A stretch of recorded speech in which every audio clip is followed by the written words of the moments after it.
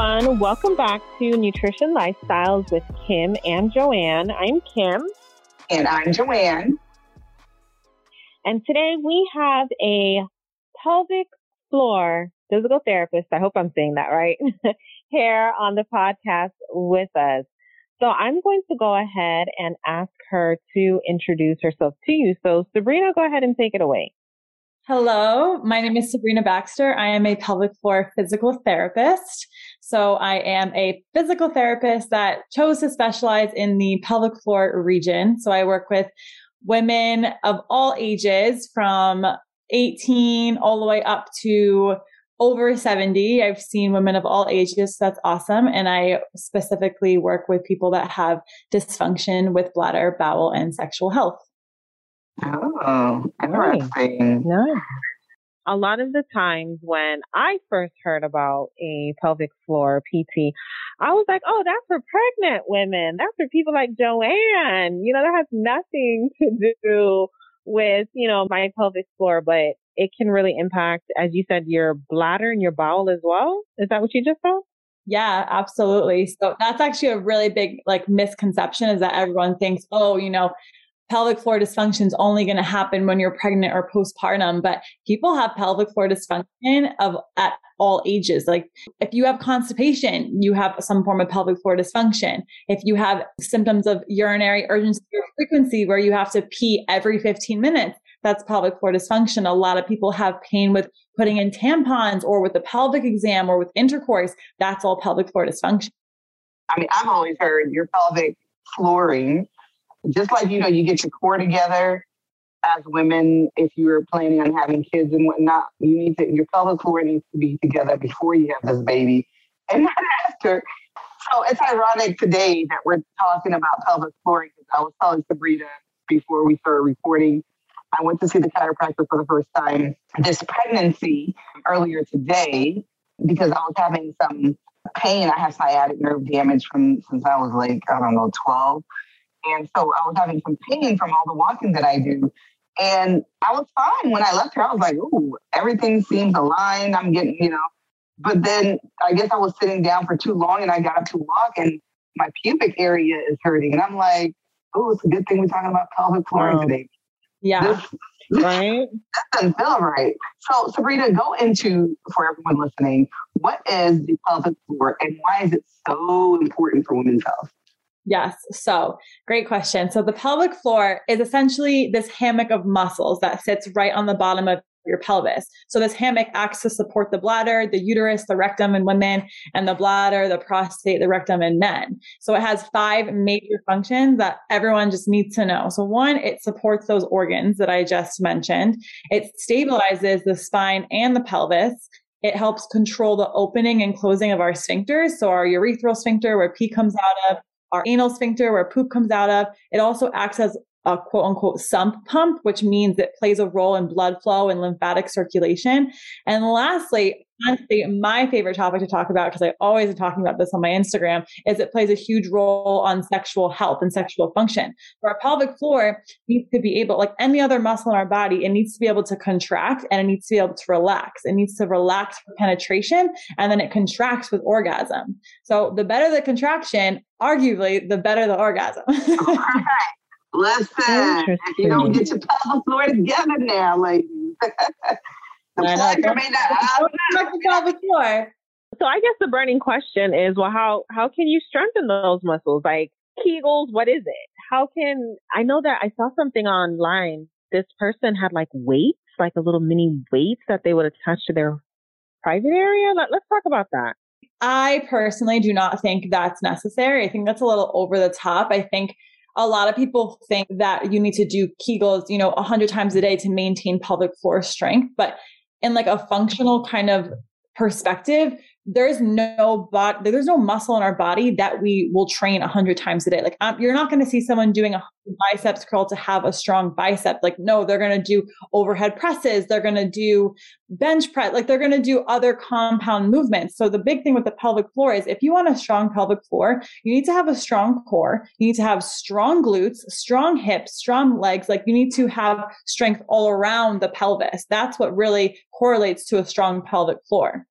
Kegels can be beneficial, but I always say like they're more beneficial when you're prescribed to do Kegels, because a lot of women think that, to have a good functioning, a strong pelvic floor, you have to do Kegels all day, every day. But a lot of women also have hypertonic pelvic floors, which is a tight pelvic floor, and they don't know that. They don't know the difference between a tight pelvic floor and a weak pelvic floor. And really, yeah. And so people will do Kegels when they have a tight pelvic floor, and it will only further exacerbate their symptoms. And they think that they're treating themselves, but really they're doing way more harm than good. That's quite interesting. I went to, one of these bridal showers. It's been years now, almost 10 years. And I got one of those little ball sets. Like it came in different weights, like a lighter weight, a medium weight, and a large weight. And I've never used it because I've been scared. Like, I'm like, what if the thing gets lost up in me? They're like, you can use it when you're vacuuming. And if you can stand, like with the heavier weights, if you can stand and vacuum and it doesn't fall, then like your pelvic flooring and your Kegel muscles are like where it needs to be. But I'm like, what if this thing travels where it doesn't need to be? What body part do we want contracted for that long of a time? Like any other body, you need to be able to do repetition. You have to be able to have, control, like sustained contraction. You have to be able to do quick contractions. So like, there's never a time when I'm literally just holding a bicep curl like that for hours on end. It just, functionally speaking, it makes zero sense. Like, I think that when Cardi B, when she says, do a Kegel when it's inside, like that's like hilarious to me, because like, everyone does that for sure, but you're not going to hold a Kegel the whole time it's inside. You know what I mean? Right. So basically what you're saying is no Kegels unless it's prescribed.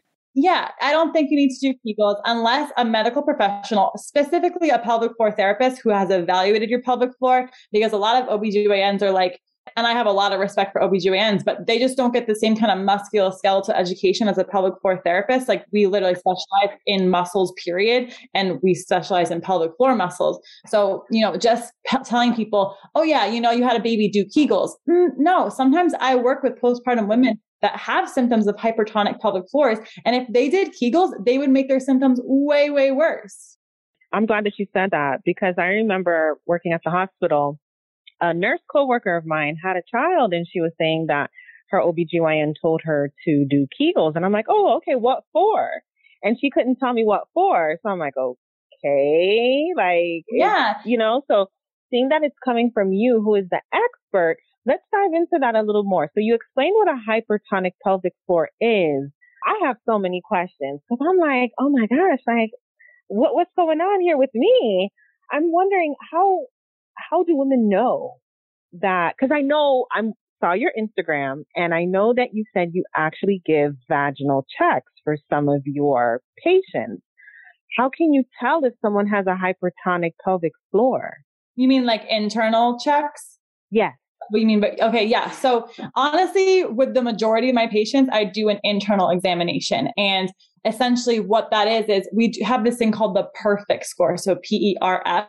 So P stands for power. That's like a one repetition. I try to see what their max, like how much they can kind of squeeze my finger and lift it in. And then E stands for endurance. So I see how long can they hold that contraction? How long can they squeeze my finger in? And then R is repetition. So I see how many times can they hold that endurance, that time that they held my finger, how many times can they do that? So let's say they held my finger in for 3 seconds. Okay, how many times can they hold my finger now for 3 seconds? So we see their repetition. And then lastly, fast twitch is something we check. That's quick contraction. So that's like the Kegel release. That's a quick contraction. And so we see, what are the capabilities of these pelvic floor muscles? Can they do all the things that they're supposed to do? Yeah. So we check all that.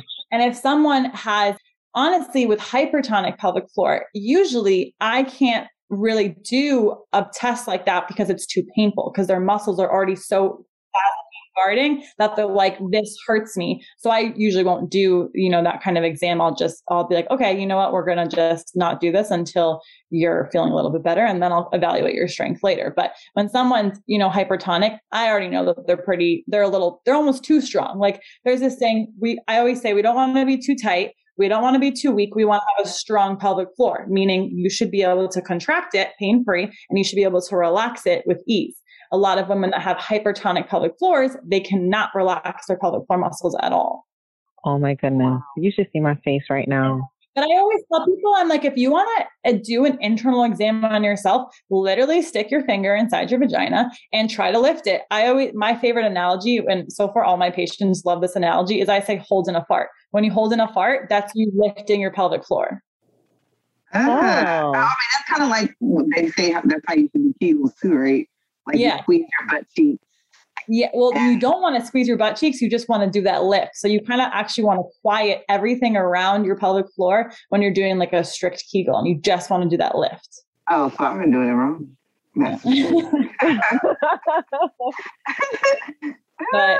but yeah, so I guess to answer your question about like hypertonic symptoms.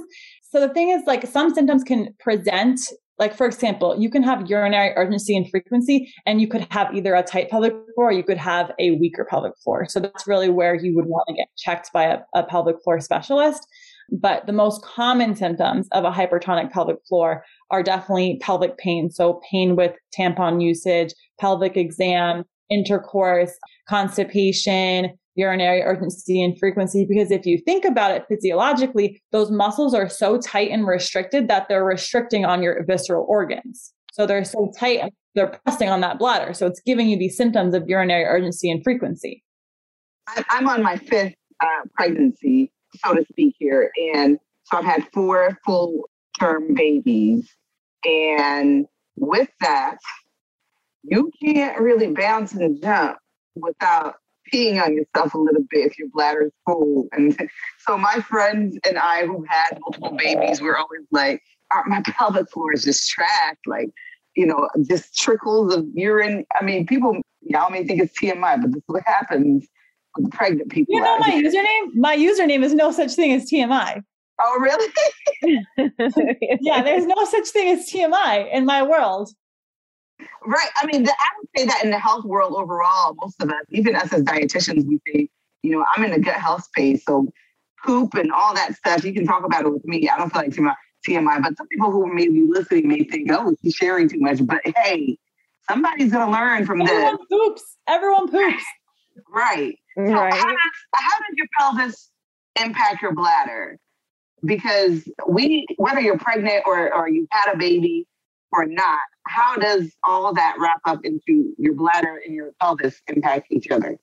Yeah. So in your kind of situation, or you and your friend's situation, it sounds like more likely you're on the weaker side of pelvic floor dysfunction, because essentially your pelvic floor muscles that act as that hammock, they aren't able to support your bladder as much as they should be. So when you jump, when you have this kind of impact, your bladder it almost relaxes too much. Like, it should stay nice and contracted. The sphincter doesn't have the control. The bladder doesn't have the control. The pelvic floor muscles aren't strong enough to support the bladder up there. So you have this little leakage.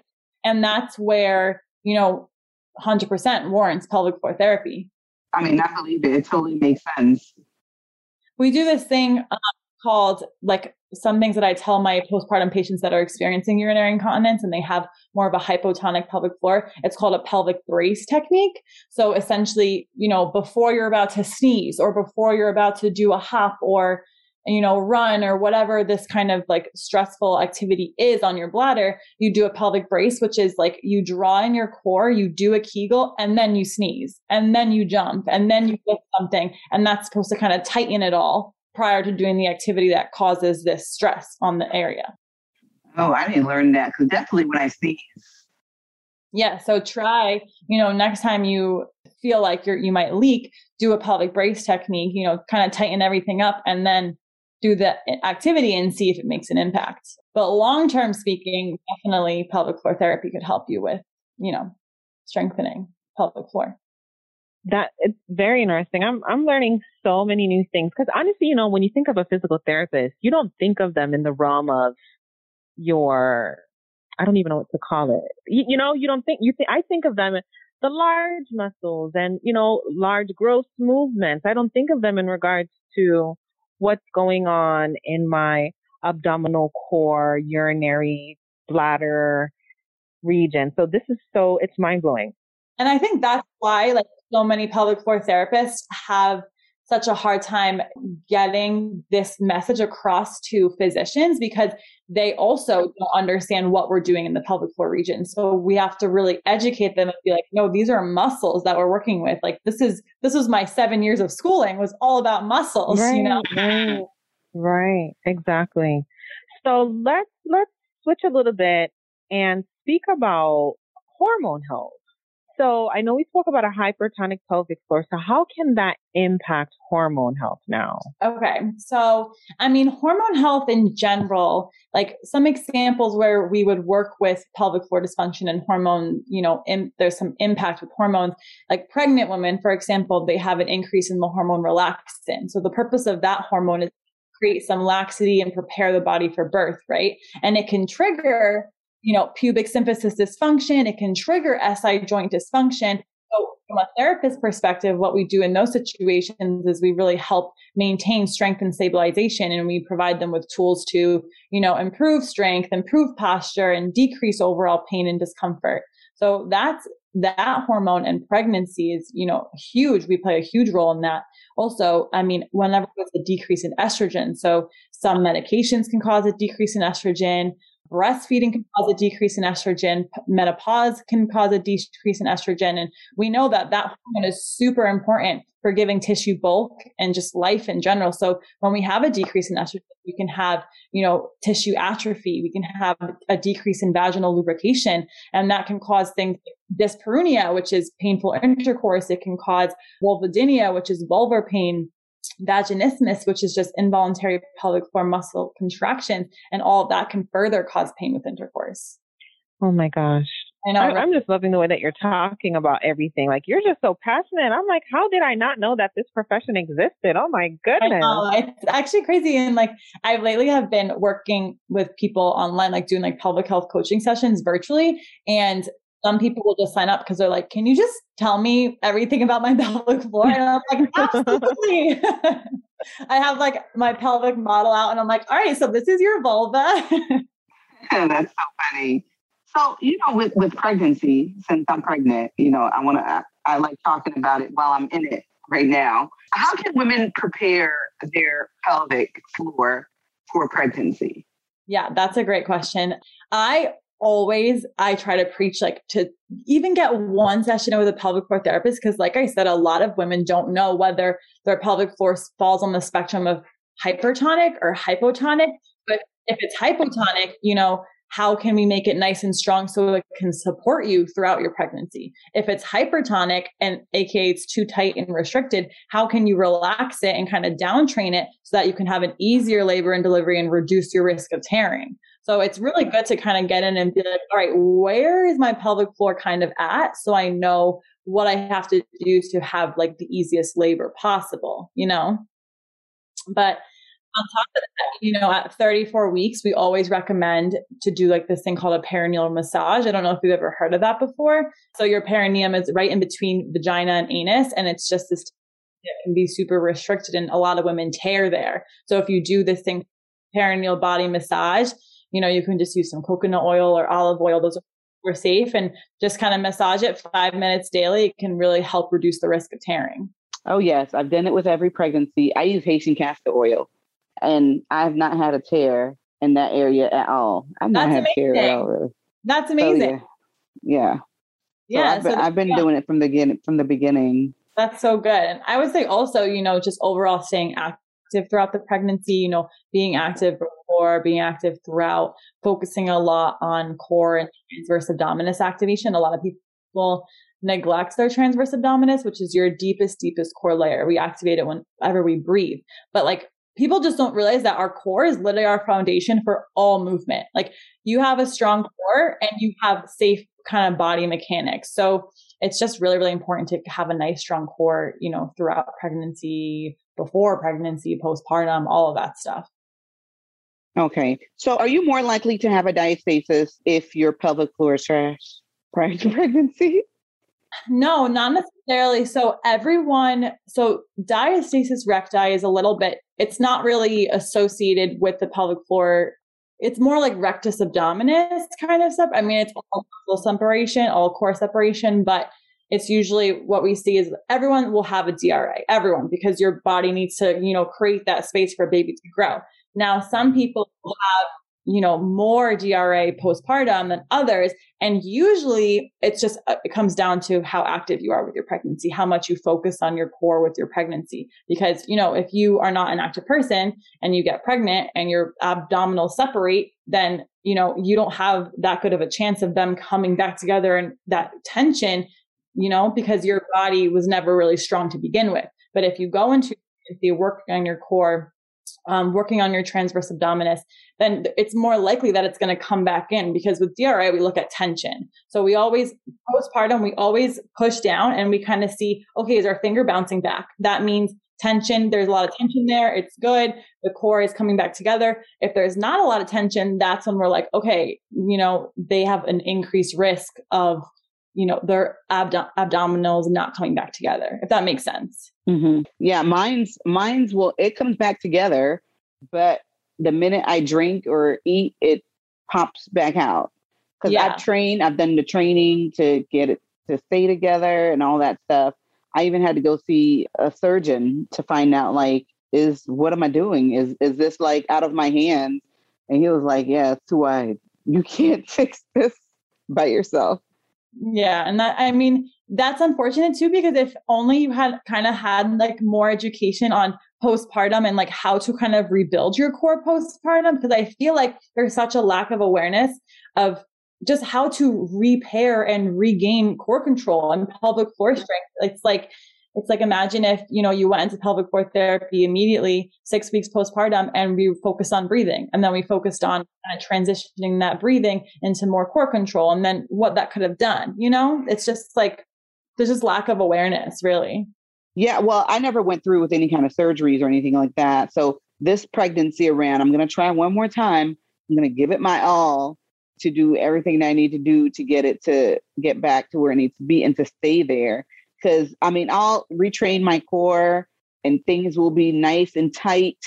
But the minute I drink something or I eat something, it just poofs back out. And I have that pooch, that little mini, it's very small at that point, but it's still there. Yeah. I think another thing too is a lot of women that I work with, they are so fixated on getting their pre-baby body back. So they almost rush through 6 weeks. The doctor's like, all right, go back to normal life, which one, that doesn't make any sense. Why would you ever tell them to go back to normal life 6 weeks? Not at all. But then people are like, okay, I'm going to go back to Orange Theory. I'm going to go back to, doing HIIT workouts, high intensity impact workouts. And it's your body is not ready for that. No. Yeah. And then that's when you can actually do way more damage than good. Wow. I'm learning so much. Okay, mom life one day. I'm coming. So you mentioned something about breathing, Sabrina. Talk a little bit about that, because I'm here very conscious of my breathing now. I'm like, okay, am I breathing right for my pelvic floor health? Let's talk about that. Okay, so a lot of us nowadays, everyone has anxiety, right? So a lot of us are chest breathers. So we're always breathing through our chest when you actually want equal parts chest and belly, because you really want to fill your diaphragm up when you're breathing. So in a pelvic floor kind of, thinking about your pelvic floor, whenever you take a big breath into your diaphragm, into your belly, you inhale into your belly, your pelvic floor relaxes. So that's just a key component that we always like to stress to patient, your pelvic floor and your diaphragm, they are best friends. So you take a big inhale, your pelvic floor relaxes. And then as you exhale and you draw your belly button in, you kind of simultaneously lift your pelvic floor, because that's how the two, work together. So diaphragmatic breathing is really great because it can help with nervous system relaxation, and it can help with pelvic floor down training. So breathing is a huge, huge part of the therapy process. Okay. Nice.